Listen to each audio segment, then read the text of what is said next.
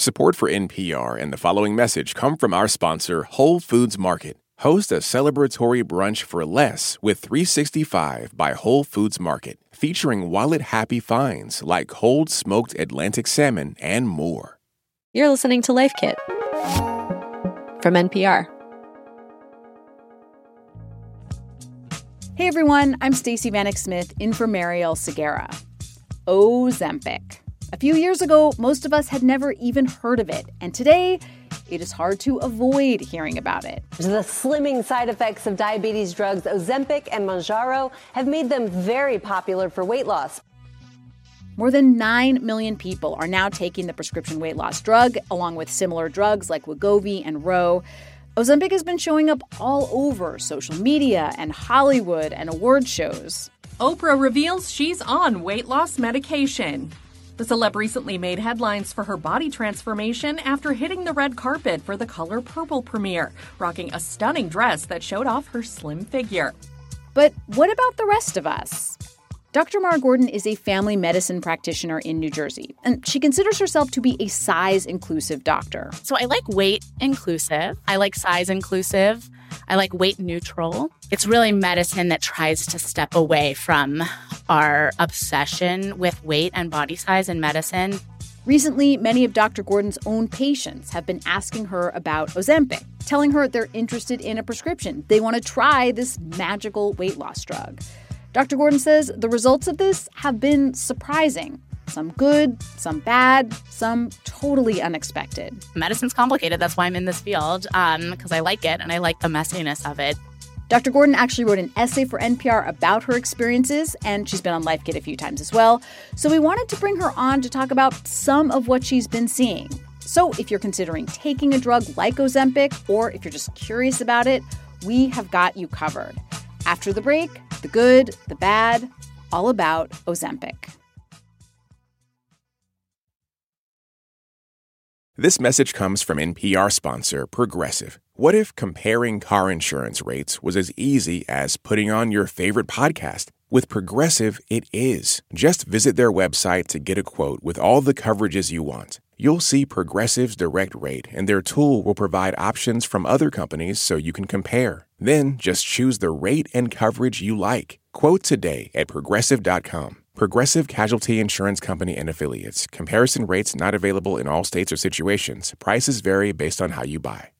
Support for NPR and the following message come from our sponsor, Whole Foods Market. Host a celebratory brunch for less with 365 by Whole Foods Market, featuring wallet-happy finds like cold smoked Atlantic salmon, mini quiches, organic everything bagels, and more. Plus, visit the floral department and jazz up your table with a beautiful bouquet of big, bright, sourced-for-good flowers. When the brunch has to be perfect and delicious, go to your local Whole Foods Market. This message comes from NPR sponsor Capella University. Sometimes it takes a different approach to unlock your true potential. Capella University's game-changing FlexPath learning format is designed to help you learn relevant skills at your own pace, so you can earn your degree on your terms and apply what you learn right away. Imagine your future differently at capella.edu. Before we dive into how Dr. Mara Gordon thinks about Ozempic and what she's noticed with her own patients, it's important to understand how she thinks about weight and health, because it has been a journey for her. I would say it started as a resident, and I started slowly realizing that what I had thought was helpful, which was, suggesting that my patients try to hop on the treadmill more, or, oh, have you thought about losing a few pounds? It might help your knee pain. Not only was it not seeming to work, it was not effective at, stopping their knee pain, and not to mention not effective at helping them lose weight. It seemed to be causing a lot of harm. And I noticed sort of just a look that would come across people's faces when I would bring up their weight, just a sort of disengagement, a sense of distrust. Really kind of seemed like betrayal a lot of the time, that I was sort of turning the conversation to something that they weren't always there to talk about, and they had definitely already thought about themselves because everything in our culture was telling them to. And it sort of set me up not as their ally, but as an antagonist.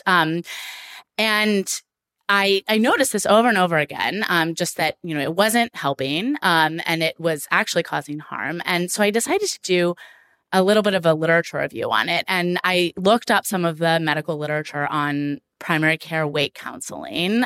So, that's, like I said, a primary care doctor like me saying, hey, why don't you lose a few pounds? And it has so little research to back it up. There's basically no evidence that it's effective at helping people lose weight.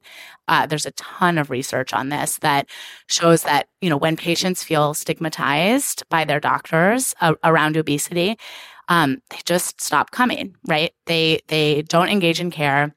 They don't get recommended screening tests. They don't come to recommended preventative visits. They avoid the doctor at all costs. It's really, really harmful. And this is really well documented in pretty big sample sizes that this kind of stigmatizing behavior on the part of doctors has real health harms for our patients. I mean, I imagine some skeptics might push back a little on your practice and say, maybe you're doing your patients a disservice. Like maybe they don't love hearing about weight, but if it's having a real impact on their health, or if losing weight could help them with joint pain, with blood sugar, with high blood pressure, shouldn't you bring it up? Well, so the approach that I like to take is just really focusing on the medical issue. So my approach is that I try to tackle whatever individual, ailment my patient is facing, right? So if it's diabetes, we treat diabetes. Part of the treatment for diabetes is exercise, eating lots of fruits and veggies. Those things are great. I think exercise is absolutely one of the best medical treatments that we have. I want to support my patients in finding ways to move their body that feel good for them. But I just think we have so much stigma and so much shame around body size in our culture that really sort of pinning their success or failure to a number on the scale causes so much more harm than good. Yeah. I remember once, this was years ago, but I quit smoking and I gained Congratulations. Thank That's you. awesome. Thank you. I gained 30 or 35 pounds. I gained quite a bit of weight because I would just eat a lot of sugar to make up for that's how I would deal with cravings. And I went to a doctor and I didn't tell him that I had smoked, and he gave me this huge lecture on how I needed to lose weight. It was so traumatizing to me at the time. And I do remember that I just I didn't want to tell him anything. I didn't tell him anything. Yeah. And thank you so much for sharing that. I mean, your story is not the first of obesity stigma that I've heard in medical settings, and it is absolutely not going to be the last. And I appreciate you sort of being brave and vulnerable to share that, because this stuff can be really hard to talk about. Yeah, so maybe this is something for our listeners to keep in mind, that you should find a doctor who makes you feel comfortable and open. And if finding a weight-inclusive doctor sounds appealing, know that they exist. You can seek them out, even if you have no interest in Ozempic at all. So I feel like that's a good moment to kind of turn to the topic at hand, Ozempic, because that, I think, certainly has just changed the conversation around weight that we're having in this country. How have you noticed it? What have you heard from your patients? When did you start hearing about this, I guess, from your patients? So I had heard about the medicine Ozempic for many years. Since I've been in practice of medicine, I've been using it for years to treat diabetes. It was developed as a diabetes drug, and it is great. It can help protect your heart. It can help lower your blood sugar. It can help protect your kidneys. It really, really has a lot of benefits for patients who have diabetes or people who are really at high risk of cardiovascular disease. And in 2021, there was a big practice-changing article that came out in the New England Journal of Medicine that was a trial that looked at the use of Ozempic in patients who did not have diabetes. So it was basically patients who had higher BMIs who did not have diabetes. If you gave them Ozempic, would they lose weight? And the answer was yes. And I remember seeing it in the New England Journal of Medicine and just saying, oh my God, somebody is going to get really, really rich off of this. It is, I sort of sensed, and I was right, that it was going to become a huge commercial phenomenon because diet culture is so ingrained in our society. This industry is enormous, right? Like Totally. It's billions and billions of dollars. Totally. And so now doctors could get in on the action. So that was sort of my first sense of what Ozempic would become.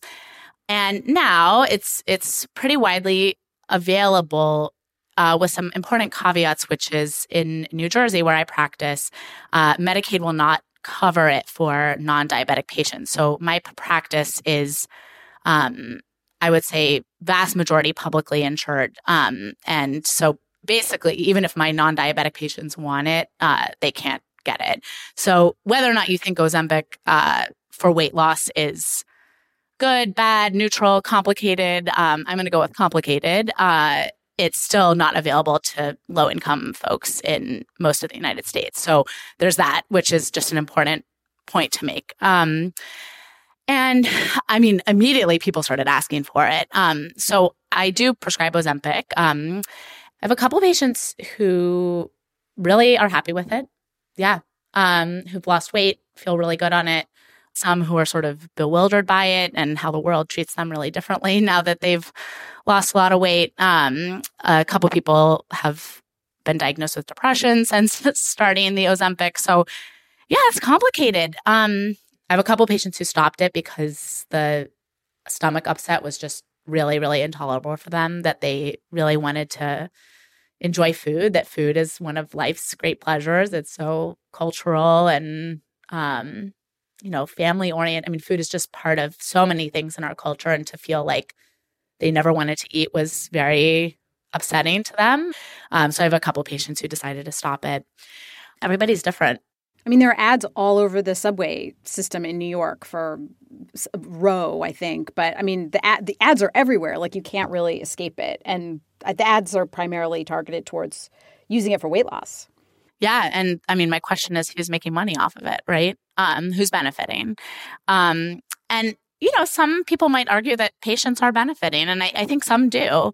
But I think it's always, whenever a patient comes to me and they say that they want to lose weight, my first question is always, why? Right? Like, what's your goal? What are you trying to achieve? I get really, really interesting answers. And it's not clear that weight loss is always the solution, right? So a lot of the time it has to do with sort of feeling tired, feeling slow, feeling fatigued, a little depressed. Patients get so upset. But I mean, really the answer is exercise, right? And I struggle with exercise too. It's hard to make time for it in our daily lives. I mean, it's just really an uphill battle. Like, our culture is not favorable to exercise. But like, if you want to feel like you can chase your kids at the playground or play soccer with them, like, you got to get moving. And I try really, really hard to sort of disentangle our talk about exercise from our talk about weight loss, right? And they're so bound up together in our society because of diet culture, right? Because there's a lot of people making a lot of money off of trying to get you to lose weight. So I think exercise is for everybody, fat, thin, old, young. You just have to find something that feels good for you. And it can take so many different forms. It doesn't need to be, running a marathon at all. Gardening counts, walking counts, swimming counts. I mean, there's so much you can do to just move your body. So that's what I work really hard with my patients to do, is try to think about how they can move in ways that feel good and help them achieve their goals. Yeah, I actually think that's a useful takeaway for our listeners too. I mean, we've all spent our lives swimming in messages about weight and body image and all the rest of it. Now all this messaging about Ozempic. And, maybe something that's useful to do when we are feeling like maybe we want to lose some weight or change our bodies in some way is to think about what else might be going on and ask ourselves maybe why we want to lose this weight and what we think would change in our lives if we did lose this weight. I mean, this drug, I think it's easy to lose sight of the fact it's pretty new. And I think it wasn't necessarily developed for weight loss necessarily. And a lot of times when drugs become this popular, like, side effects will start to emerge, or because, there are so many different individual bodies that have different reactions to the drug. I'm wondering, what are maybe some of the open questions or the medical questions or concerns that you have or that are kind of floating around about Ozempic? So as a doctor, my rule is start low and go slow. Only start a med if you really need it. Try to use the minimum dose. Don't escalate it unless there's like a clear indication, just that less is more in medicine. And that's kind of an unpopular perspective. Even though it's what we learn in med school, we quickly unlearn it because we realize that, our whole corporate healthcare system is predicated on more. But as working in my little corner of primary care, that's sort of the mantra that I try to adhere to. So I think that I think it's very good to be skeptical of the social forces at work that are making it so popular, who benefits from those social forces, who's losing from those social forces. So I think it's good to have just a basic degree of skepticism. There's a lot of active research. I've sort of read these sort of anecdotal accounts about, Ozempic made me stop gambling. And that has, my understanding is very little data to back it up. So I think it's an active area of research. It's really interesting to see how obsessive behaviors might be related to gut hormones. It's quite fascinating. Yeah.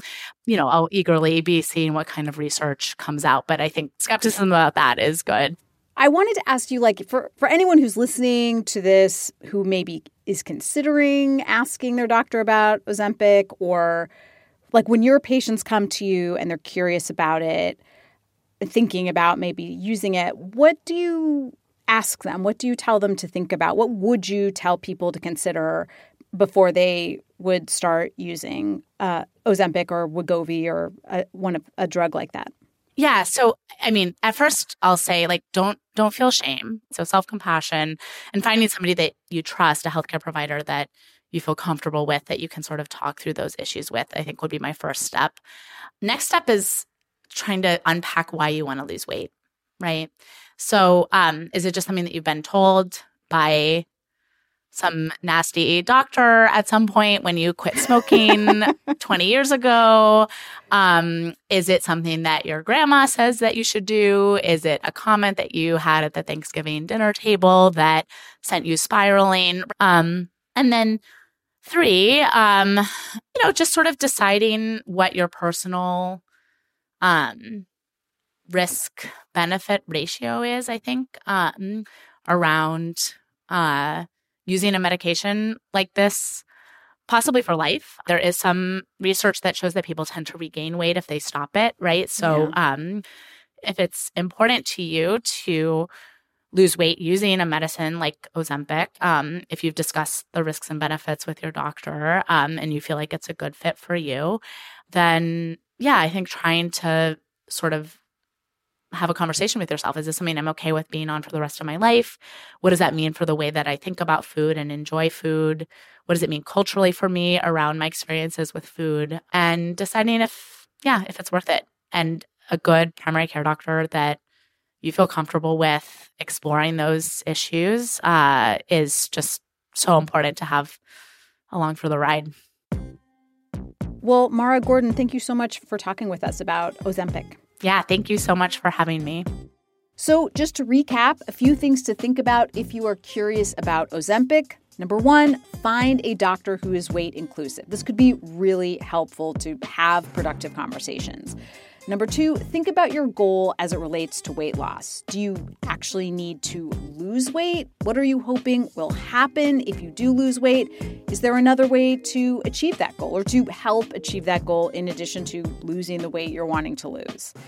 Number 3, drugs like Ozempic, they come with some pretty serious side effects and trade-offs, and it's worth it to weigh those pros and cons with a doctor you trust. For more Life Kit, please check out our other episodes. We have, in fact, another episode with Dr. Mara Gordon all about how to find a great primary care doctor. You can find that at npr.org/lifekit. And if you love Life Kit and you want more, subscribe to our newsletter. That is at npr.org/lifekit newsletter. Also, we would love to hear from you. If you have episode ideas or feedback you want to share, please email us, lifekit@npr.org. This episode of Life Kit was produced by Sylvie Douglas. Our visuals editor is Beck Harlan. Our digital editor is Malika Garib. Megan Kane is the supervising editor. Beth Donovan is the executive producer. Our production team also includes Andy Tagle, Audrey Wynn, and Claire Marie Schneider. Engineering support comes from Patrick Murray. I'm Stacey Vanek Smith in for Marielle Segarra. Thanks for listening.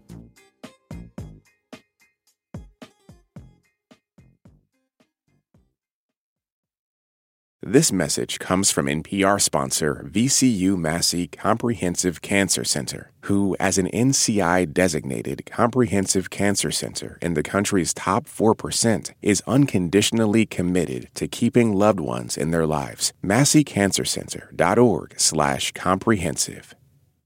Do you ever wish you could get your stories in 3 hours rather than 3 minutes?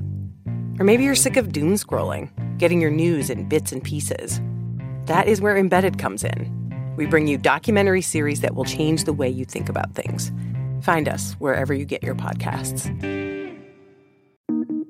Listen to Embedded for moments that stay with you. I could smell the smoke. I could smell the dust. Voices that resonate. Stories that change the way you think about your life. How did we get here? The Embedded podcast is NPR's home for original documentary series. Listen wherever you get your podcasts.